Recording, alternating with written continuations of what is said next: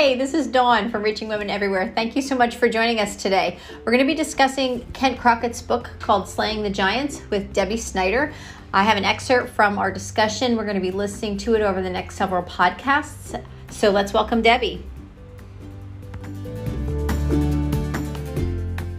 In Matthew chapter 6, 15, I wrote down a little phrase here, but I'd rather read it.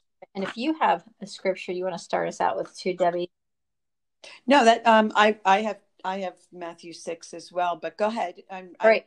Which I was looking at 14 and 15. It's following on verse 9 through 13 is the Lord's Prayer.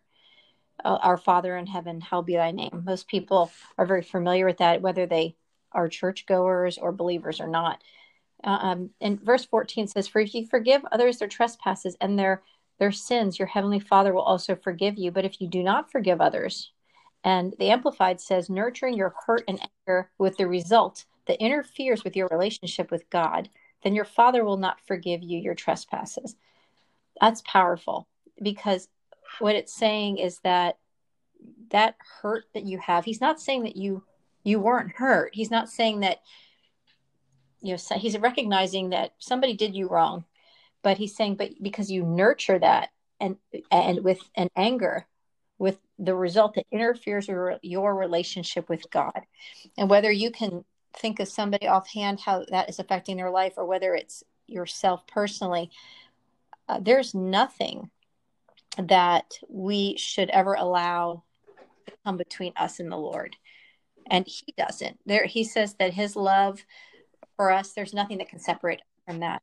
We don't ever want anything to come between us and him. And so this is a big deal. He tells us even when we go to come to communion, to have communion and partake of the bread and the wine or whatever, however people have it at their church, he says, make sure that you don't have anything in your heart against anybody, and make sure that your forgiveness is taken care of in your heart first. Like, it is always predominant in our life. He's always saying, make sure you take care of it's a heart issue.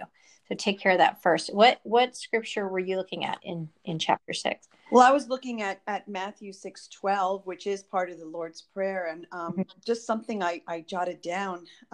You did state that it's, and forgive us our debts as we forgive our debtors. And this, I wrote down that this forgiveness must be for all types of debts, not just the big ones. Sometimes we will read God's word and we'll say, oh, that scripture really doesn't pertain to something like that. That's a little bit too, minuscule for scripture to be applied to it. So, I had jotted down some owe debt of gratitude. Some people owe debts of apology. Some people owe debts of money. Right. So it's not only like in this, like you read that and you might pertain it to a certain debt, but it's really all of it. And I just want to read, with that scripture in the book, there was a paragraph that was really, I thought was revealing to me. It says, to forgive people of these debts, we must quit expecting them to repay us. Instead, we choose to free them of their obligations, just as the king did. And that king that he's speaking of is that story, which we may get into, Dawn, is when the king released the slave of his debt. But to just go on with this paragraph, we take our hands off their necks. We stop choking them, trying to get them to repay. And we make a deliberate decision to swallow the debt ourselves and never again ask them to repay it. If you will do that, God will more than make up the difference for you. Yeah, that takes faith to do that. Yeah. I mean, that's why you've got to get in the word, because faith comes by hearing, and hearing by the word of God. And you're not going to believe that because we just told you that. Yeah. You have to read the word and let the Holy Spirit permeate your heart and believe that God is who he says he is and means what he says Yes, absolutely. I thought that was when I started thinking about that, and I said there are all types of debts that that he's We telling can, us we must forgive, and we have to look at that because the unforgiveness keeps us in an angered state, which is obviously not good for our health. right. So there's so many different domino effects that follow if you don't cut it off right at the source, which is that unforgiveness. I'm going to go back to verse 12 that you were talking about, and I've mentioned before. I used Amplified. After it says "forgiven our debtors," in parentheses it says "let go of both the wrong and the resentment." That resentment is what you're talking, Yes. because that's how bitter, like you said, that's how bitter roots form, and then it grows into a fruit. And you think of the fruit that comes from a bitter root. It's not what you want in your life. Yeah. Whether the fruit, like you said, could be a health issue. I had a health issue myself years ago. I had unforgiveness in my life, and I had migraines. And I stayed in bed for a couple days, babies.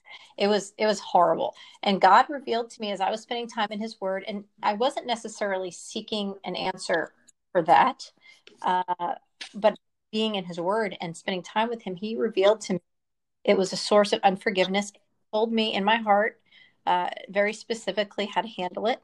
The way I say that, in case people think that sounds strange, saying that when you're praying to the Lord and you don't have an answer, and you're praying and then you get one that wasn't your idea, that's how he talks to you. Yeah. And actually, what I'll tell you, what the Lord put on my heart was, write this person a letter sharing what upset you, and then write them another letter and tell them what I mean, what God did for you and how He forgave you and you're doing the same for them, because you don't want, the thought that went through my mind was, I don't want anyone to hold all of my sins against me for the rest of my life. So who am I to do that to somebody else? And look what Jesus did for me. Yep. So it was freeing. And I freed them. My migraine stopped. Wow, really? The relationship became restored. I mean, it was a gradual, but the relationship became restored completely. But I had to obey. I had to let it go. If I did not let it go, I could still probably have migraines to this day. I'm convinced of it, because, like you said, you're flogging that person and going Yes. in, and you're putting yourself through that trauma over and over again. And what it reminds me of, Dawn, is Matthew 18, verse 18. Whatever we bind on earth shall be bound in heaven. Whatever we loosed on earth, we shall be loosed in heaven.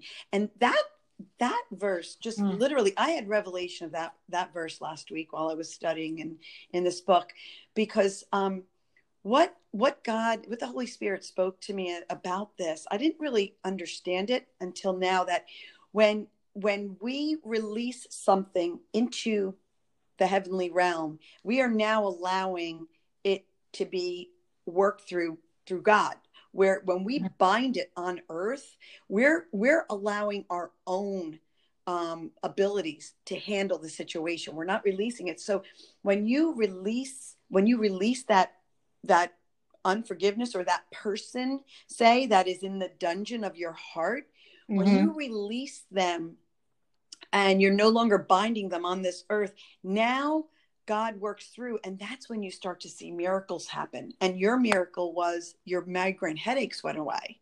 Right. Someone else's miracle could be, in a different form, whatever it is that they need a miracle for. But that's when the true miracles reveal themselves, when we release that. And I just thought that was so profound. You're welcoming God for natural way into our natural life. When you're doing that, those scriptures that cast your care on Him because He cares for you. Don't worry, be anxious for nothing, but let your request be made known unto God. Like He's saying, look, come to me. I'm here. I have answers. I want to help you. He doesn't want us constantly, in Matthew 6:25, it says, "Therefore I tell you, stop being worried or anxious, perpetually uneasy, distracted about your life." He's telling us, look, I have the answers, and this word is chock full. It just, I'm humbled by just all of that I've read through just this study here on forgiveness. You can't exhaust it at all. In Luke 17:3-4, pay attention, be on guard for one another. If your brother misses the mark, tell him, reprove him, and if he repents and feels sorry, forgive him. You must forgive each time and give up resentment and consider the offense recalled and annulled, which means it's like what God does for us is he forgives our sins as far as the east is from the west. He's calling us, especially as believers, to have that same standard. Yes. Yes. And he's telling us the benefits of it, but he's also showing us, what's going to happen if you don't. Luke 18, if you exalt, 14 says, if we exalt ourselves, we'll be humble ourselves, we'll be exalted. And in that, just as a side note, in that scripture itself, it's hard. I've always struggled with that verse in that, if I'm humble, then I don't want to be exalted. So, but what he's saying is, you're going to think about that other person more than yourself, even the people that you don't want to forgive or are struggling with forgiveness. You're going to humble yourself and have compassion for them and forgive them, pray for them. So then God, I love that dungeon scenario. The dungeon, yeah, when they're in the dungeon of our heart. And we also have to remember that vengeance is the Lord's. Right. Romans 12:19, never take your own revenge, beloved, but leave room for the wrath of God, for it is written, vengeance is mine and I will repay, says the Lord. So we sometimes hold on to that unforgiveness because we think in our minds we're controlling that vengeance. We're trying to either teach them a lesson or whatever it is, and that's not the way we do it. We have to release them, allow God. The vengeance belongs to him. I think it's hard a lot when we get our feathers ruffled, because we see him and we know the Lord personally. We know the kind of mercy he has, and if you're mad at them, you don't want them to have God's mercy necessarily. And I think of Jonah with Nineveh. They were evil people who were heinous, horrible things, and he was bent that God was going to forgive them and have compassion on him. And he's like, no, these people deserve punishment, God. And he's telling God how to handle it, and we do that, I think, in our minds. Like, well, this wrong that was done is on a certain level, because we in our brains, our humanness, we definitely grade sin as far as one is much worse than another. And I think most people would agree that they are. But in God's eyes, sin is sin, because sin is separate from God. You cannot. So anything that keeps us separate from God is terrible. I don't know how else to put it. So here, we need to have compassion through and ask God for his compassion and his eyes and his sense of and his forgiveness, because I don't think we can do this on our own. We innately not have it in us to carry this out. These almost these commandments, these ideas of walking in love, it's not naturally in us. And no. This is why we need Jesus. So he came, and God gave, and that's why God gave us Jesus Christ, and he gave us the greatest picture illustration of forgiveness by dying for us while we were yet still sinners, and shedding his body and being accused and beaten and just beyond what our minds can comprehend. Yes. Like, John 10:10, the thief comes only to steal, kill, and destroy, right? Right. And I have come, Jesus says, I have come that they may have life and life, have it full, have it full. You know, and what happens is Satan is going to remind us time after time after time. We're going to have that video play in our minds over and over again of what that person did, sort of like hitting the play button on a DVR, and continually just rerun and rerun. And what that's doing is it's literally just having them go deeper and deeper into that dungeon, as if there's like levels of floors of your dungeon. And you know, they may start out at on floor 1, but then they keep going deeper and deeper and deeper. And before you know it, they're so deep that without the Spirit of God and without the God working through you, there's no way they're going to be unchained. There's no way. And I think in a strange way, we get used to that, and it almost becomes something that is such part of us. We don't want to let it go because it's familiar as it's familiar. As exactly. It sounds. It's, you know, it's part of who we are. And, you know, it's a crucifying of the flesh. There's something I wanted to share too, which kind of came to my mind as we're illustrating this. In marriage per se, we have this misconception, I think, that especially if you marry another believer and God directed you to be together, that this person is going to just, you know, be perfect. and it's so not true, because none of us are. And God, I think, but in the Word, there's this thread of restoration. That's why, you know, Jesus came and died on the cross to restore what was broken and lost. And in forgiveness, things are restored. Well, in marriage, God showed me this actually not too long ago in my heart, that the restoration process is ugly. So if you take a piece of furniture, it's stripped, it has to be sanded. You go through a process to get, and then polishing to get it to a restored place. But when it's done, it's beautiful, and it's purposeful. It has it can be, you know, it can be used again, and often it's, you know, when it's restored, it's original, or even better, you know, it's pristine. You know, we're in that restorative process constantly. And in a marriage, if we can keep that perspective, I think dealing with spouses, it's just puts it in perspective, like we're in this together, and that God put two people together to work towards eternity, and that you're gonna go through garbage together, and you're gonna help sand each other's edges down, and you're, you know, strip things away. And sometimes sins are revealed, sometimes bad attitudes are revealed. And so instead of taking offense and letting unforgiveness settle in, or this person hurt me, if we can look at it as a process of being restored, and letting God, and that God exposed something so that we can take care of this thing or whatever it is, and now we can go forward to the next and grow in Christ together as one. But often people, even good marriages, they're not functioning as one.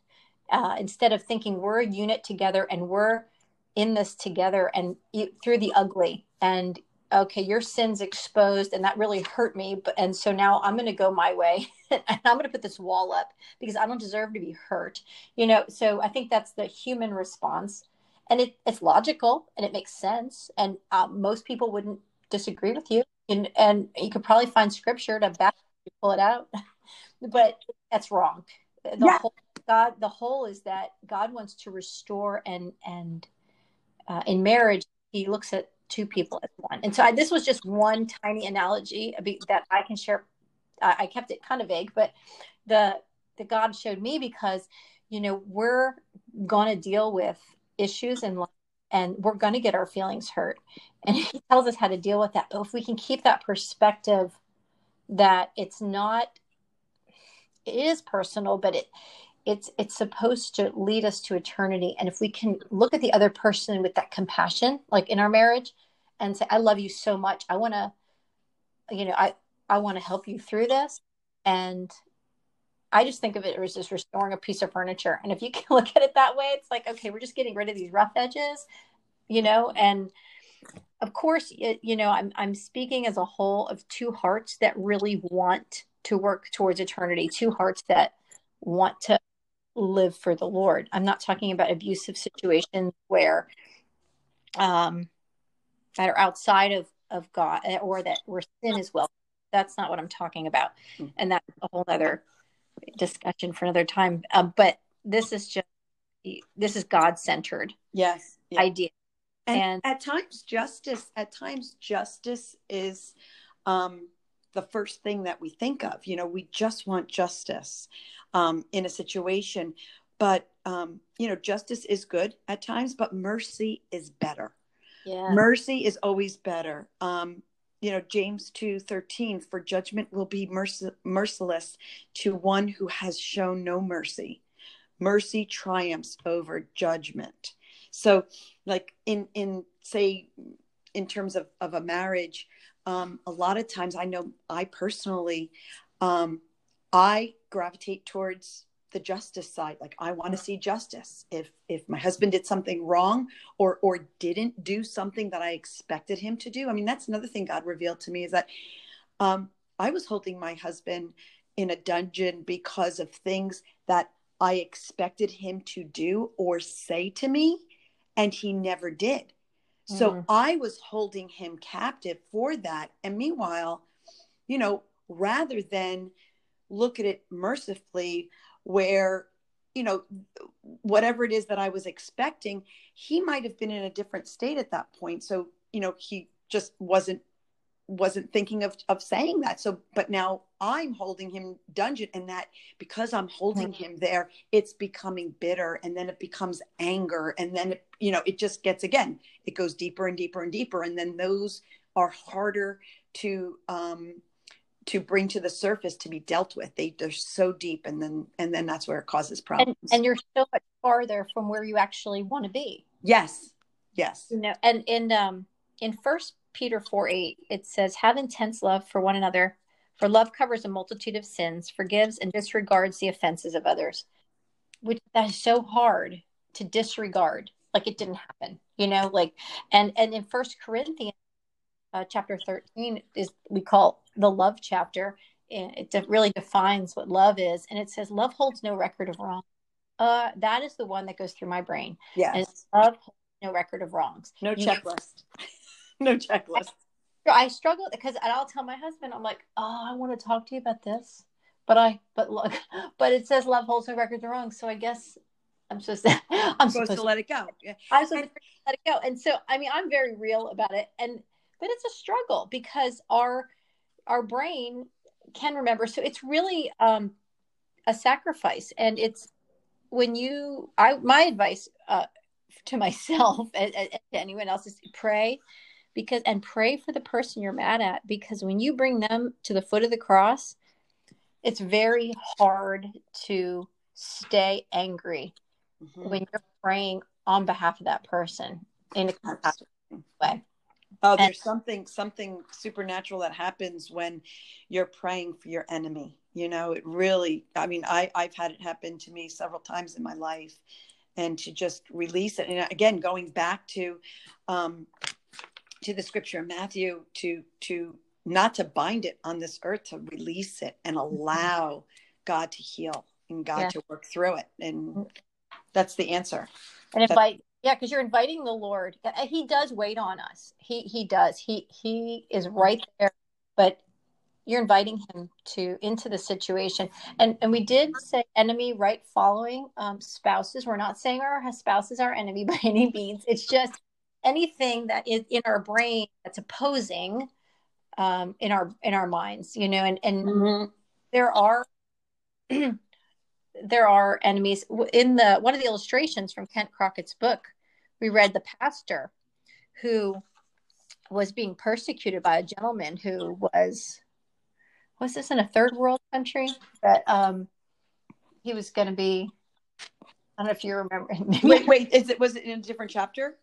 Oh, you know what? Chapter? It could be from another something else. But I was reading this the other day, so I'm sorry I'm not remembering where it's from. No, that's okay. But it's where, anyways, the guy's going to be executed. This had to be in a different, obviously, time period, and he traveled extensively to get to where this was happening, to have this guy pardoned. And yes, that was this chapter. I thought. And so it was under George Washington. Okay. And he went to say, look, because it was during the battle, and he said, I want this guy pardoned. And he's like, I'm not going to pardon your friend. And he said, he's not my friend. The guy is my greatest enemy. Oh, well, General Washington thought, okay, well, that kind of sheds a whole different light on things, and pardoned the guy. And the person requested the pardon had to then take that letter and go miles and miles. Oh, I don't remember how long.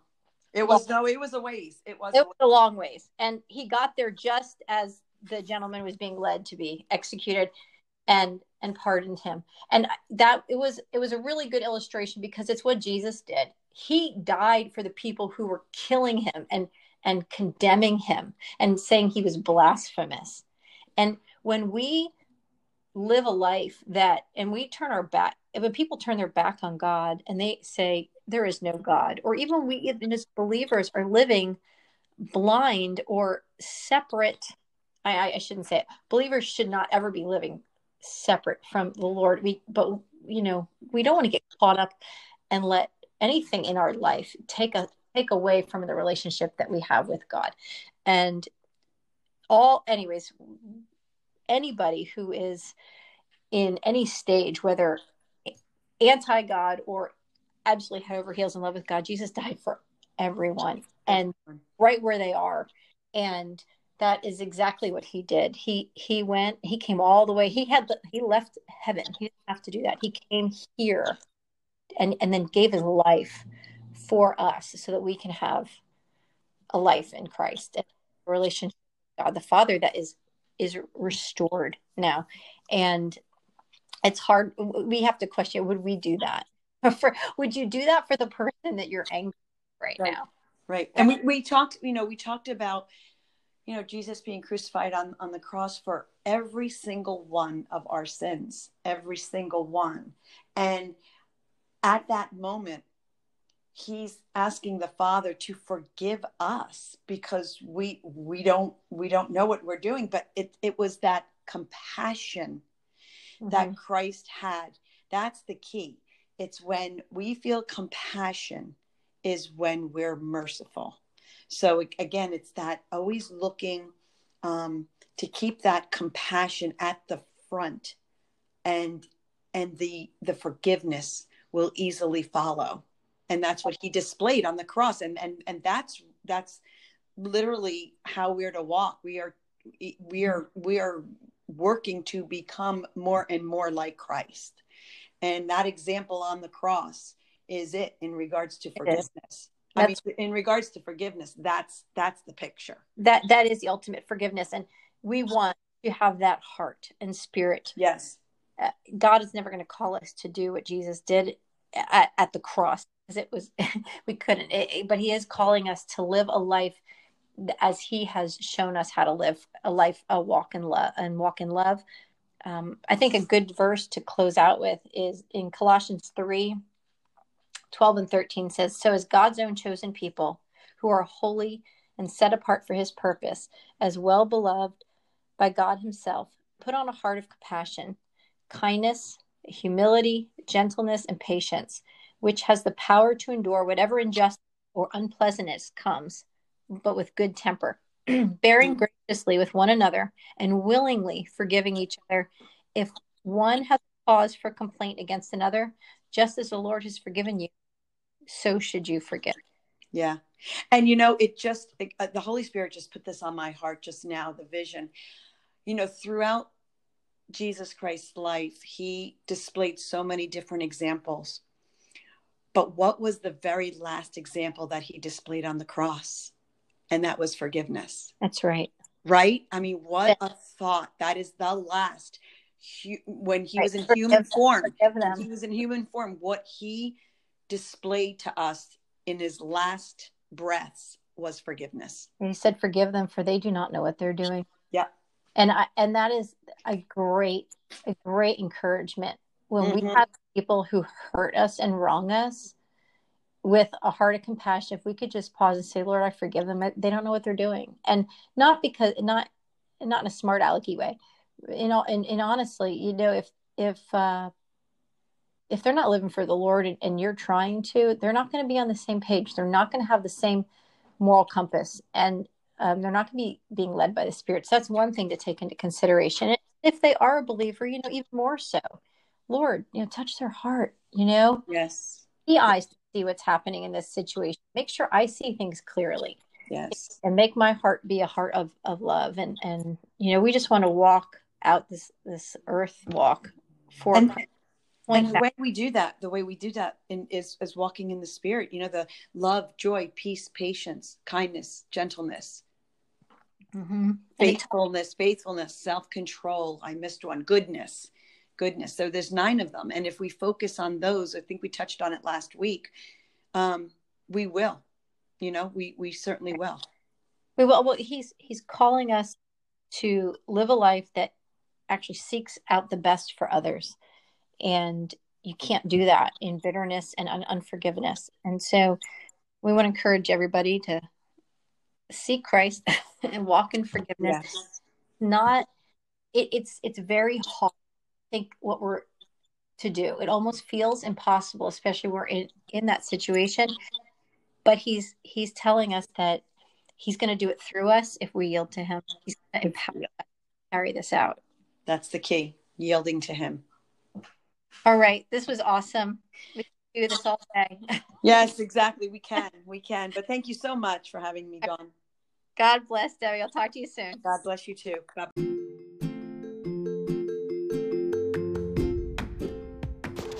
Thank you so much for joining us today at Reaching Women Everywhere, and we will see you back here next week. God bless.